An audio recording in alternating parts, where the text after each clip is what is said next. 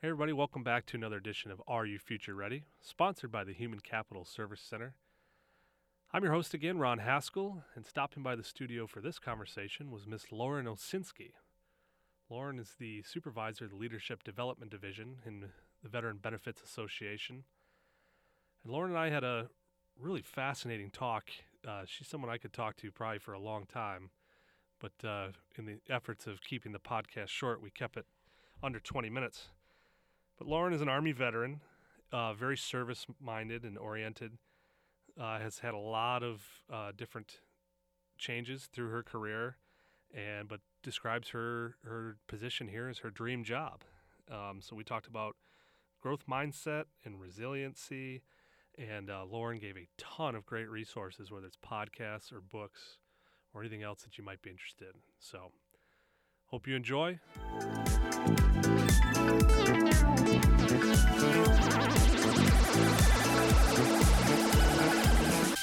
Hello. Yes, I'm Ron Haskell, your host for this episode of Are You Future Ready? And sitting across the table from me for this episode is Lauren Osinski, who's the supervisor of the Leadership Development Division at the Veteran Benefits Association. Welcome, Lauren. Thanks. It's great to be here. Awesome.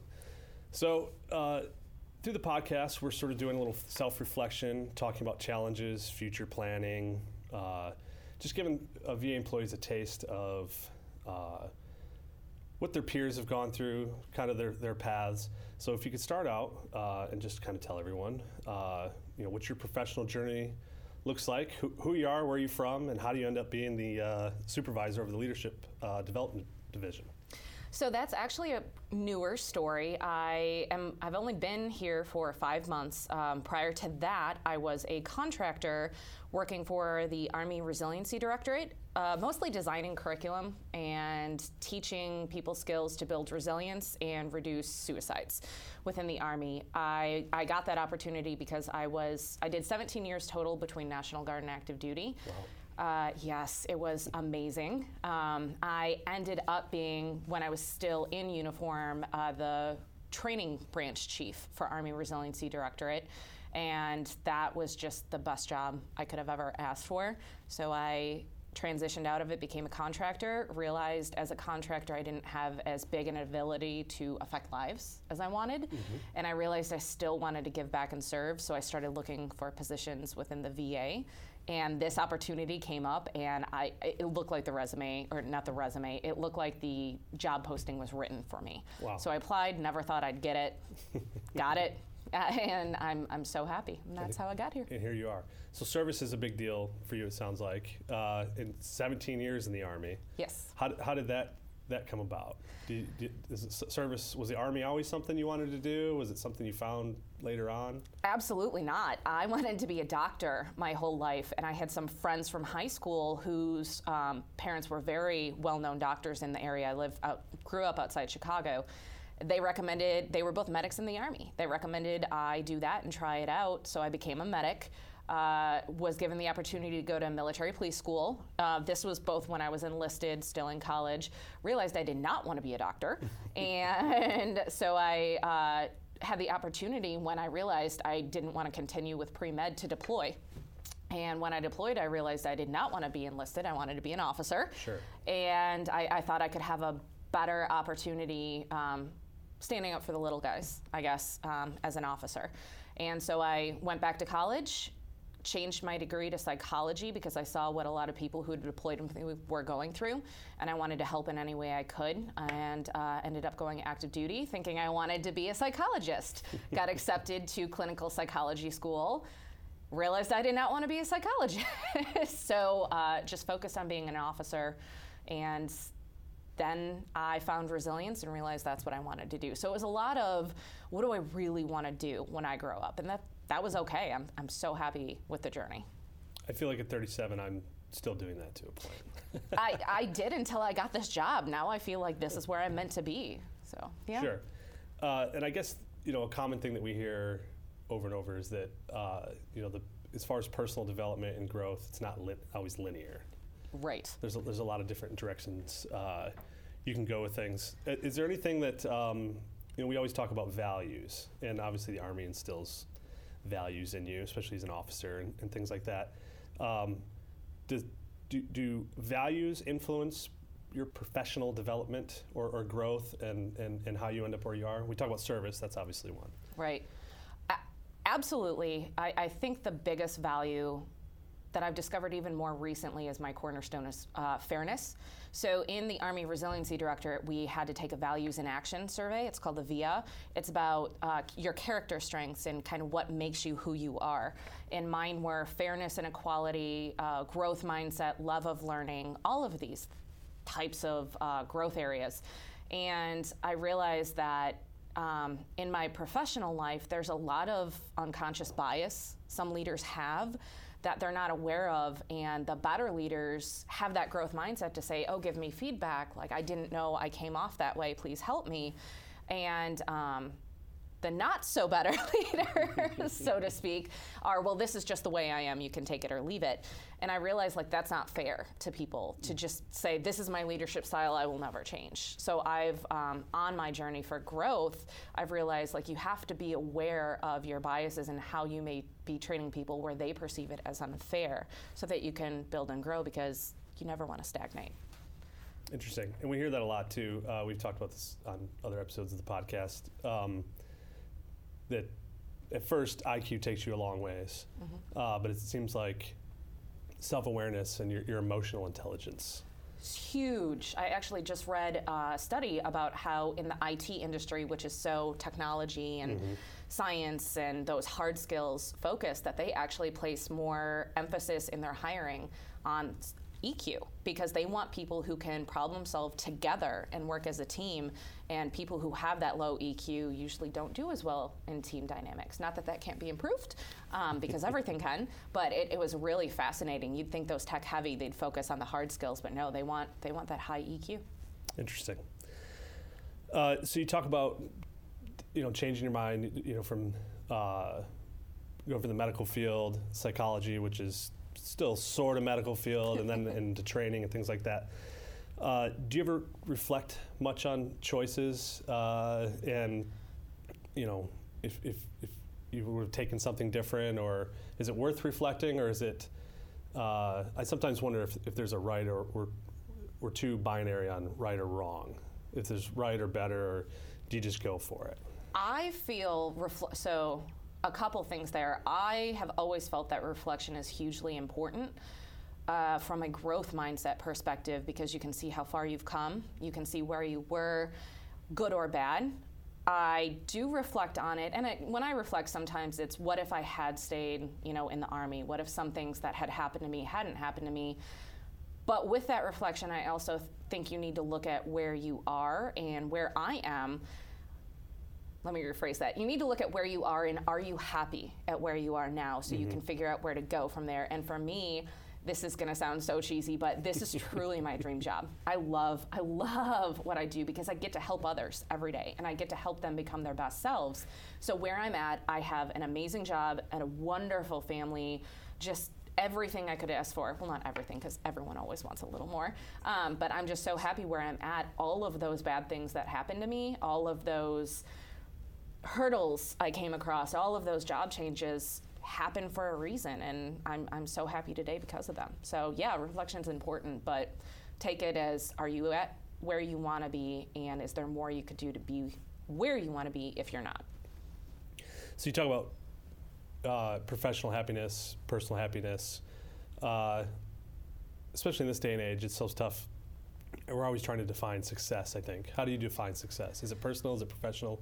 Is it both? Is it none of it? What do you?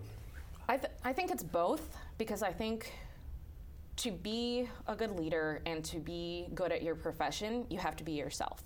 So to be yourself, you have to focus on your own individual growth so that you can bring your best self to work every day. And I remember one of the reasons I got out of the military is I had always told my soldiers when I was in command, don't stand for the retirement check. I get it. Money's important, but it's not the most important thing. If you don't love it, don't do it. Find your passion, find what makes you happy, pursue excellence in that area, and if it's not the Army, don't do it. And then I realized I was telling people that, and I was miserable.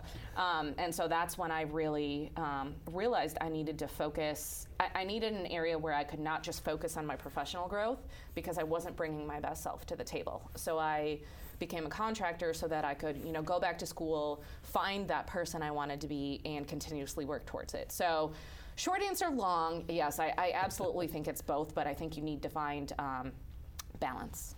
Balance, Yep. I like it. So you mentioned some of the challenges. Obviously, transitioning out of the military is difficult, especially after 17 years, Yes. enlisted to officer to all these different things. Is there a characteristic or a trait or something that's helps you overcome those sorts of things that other people can use, or is there a specific thing? What do you have? Oh man, I could go on for hours about this, literally. Resilience and growth mindset. A lot of people look at resilience and they think it's, happy all the time. That is not it. Right. Optimism is not that. It's the ability to see the good in every situation.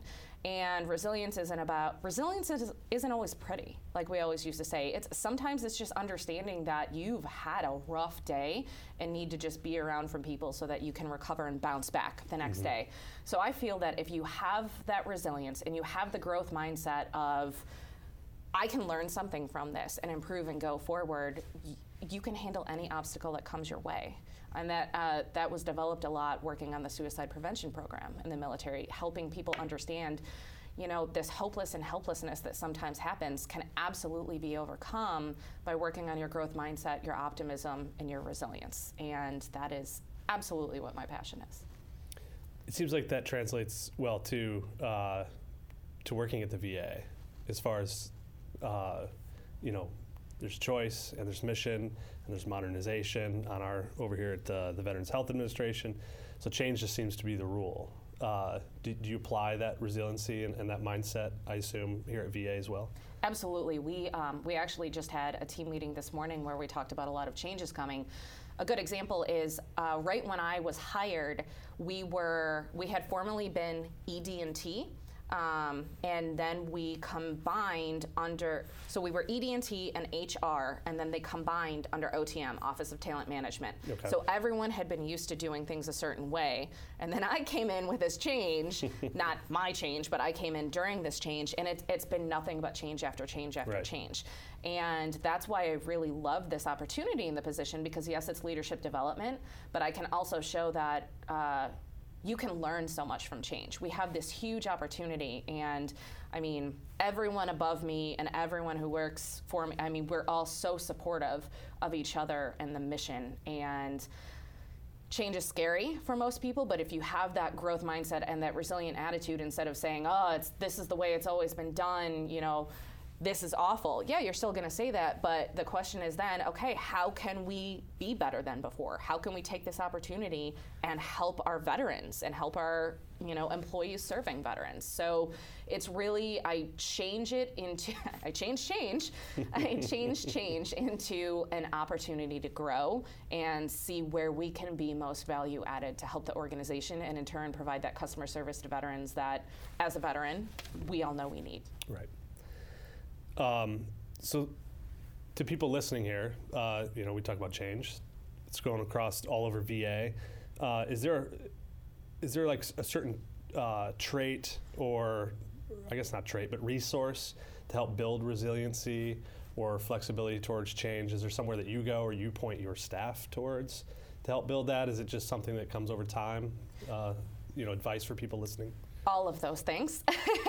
It absolutely comes over time. A lot of people have this misconception that a person is either resilient or not, but if you had seen me before I found the resiliency program, you would have thought I was the worst person ever. I was very fixed. And it took a few years, but I absolutely grew by getting a growth mindset and really working hard to develop my resilience, and it affected every single area of my life. The resources I use most often are, first of all, the book Mindset by Carol Dweck is incredible. It talks about not just as a person how mindset is important, but very much so raising your kids with a growth mindset, and also how growth mindset as leaders within an organization can help your organization reach its performance goals. So I always recommend that. And then for me, I listen to a lot of podcasts on growth and personal development. I have a lot of favorites and I read a lot of books, but just some of them are definitely Brené Brown. She always talks about vulnerability and how to really have that growth mindset and grow. You need to be open and honest and be yourself. That kind of ties back to that personal or professional conversation. You have to have a little bit of both. So I always recommend things by Brené Brown for men and women, although more women like Brené Brown than men because they talk about vulnerability.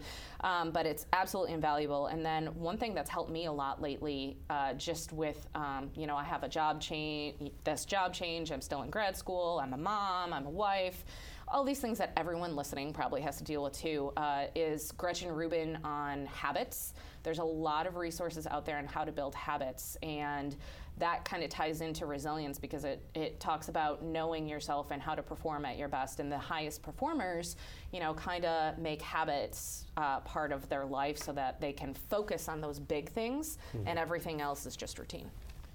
So you talk about the resiliency program that you had in the Army. Is there sort of a similar thing that people can find at VA, like a formal thing? Is it in the TMS? Is it in, on your website? Where can people find these sorts of things? So we do have a lot in TMS. We are looking to do even more. We are starting to incorporate resilience into all of our leadership development programs because, again, we feel that resilience is important as leaders so that we can help our employees in stressful situations and build more effective teams. So that's in our leadership development programs. As I said, it's in TMS. We also have ad hoc trainings, or just people can say, hey, I have this problem. And we have some standardized trainings, which are career strategies, for your personal, professional growth. We have some tough conversations, which is part of resilience, that effective communication. We have the importance of connection. We have psychological safety, which is all about resilience. It's just another name for it. And we're really doing a lot to try and bring more resilience into different offerings that we can provide when, say, one of the regional offices calls us and say, hey, we need a course on communications, or we need a course to develop our leaders. We incorporate resilience into all of those as well. So those are offerings. I believe HLTI might have some as well. And other than that, I listen to podcasts on it, as I said earlier, and there's so many resources on the web out there that you can look at. The father of resilience, so to speak, is a doctor called Martin Seligman. And I would recommend his book, Flourish, because it provides a multitude of other references of places you can go to build resilience. Awesome. So we usually close out the podcast with sort of a fun question. You talked about, family and having everything in your life, but we could all use a little lottery or something. If money wasn't a thing, if time wasn't a thing, your family was all on board with some activity or project or whatever, what does Lauren do for? I love my job, so I would still keep working. But if time wasn't an object, I would get so many degrees.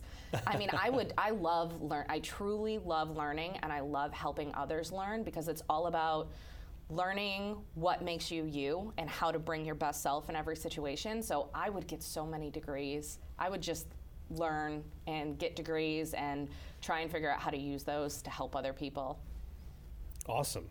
That's it sounds like you're in the right field then. You truly are. I am. I love it. I love what I do. I'm very blessed. I'm very lucky.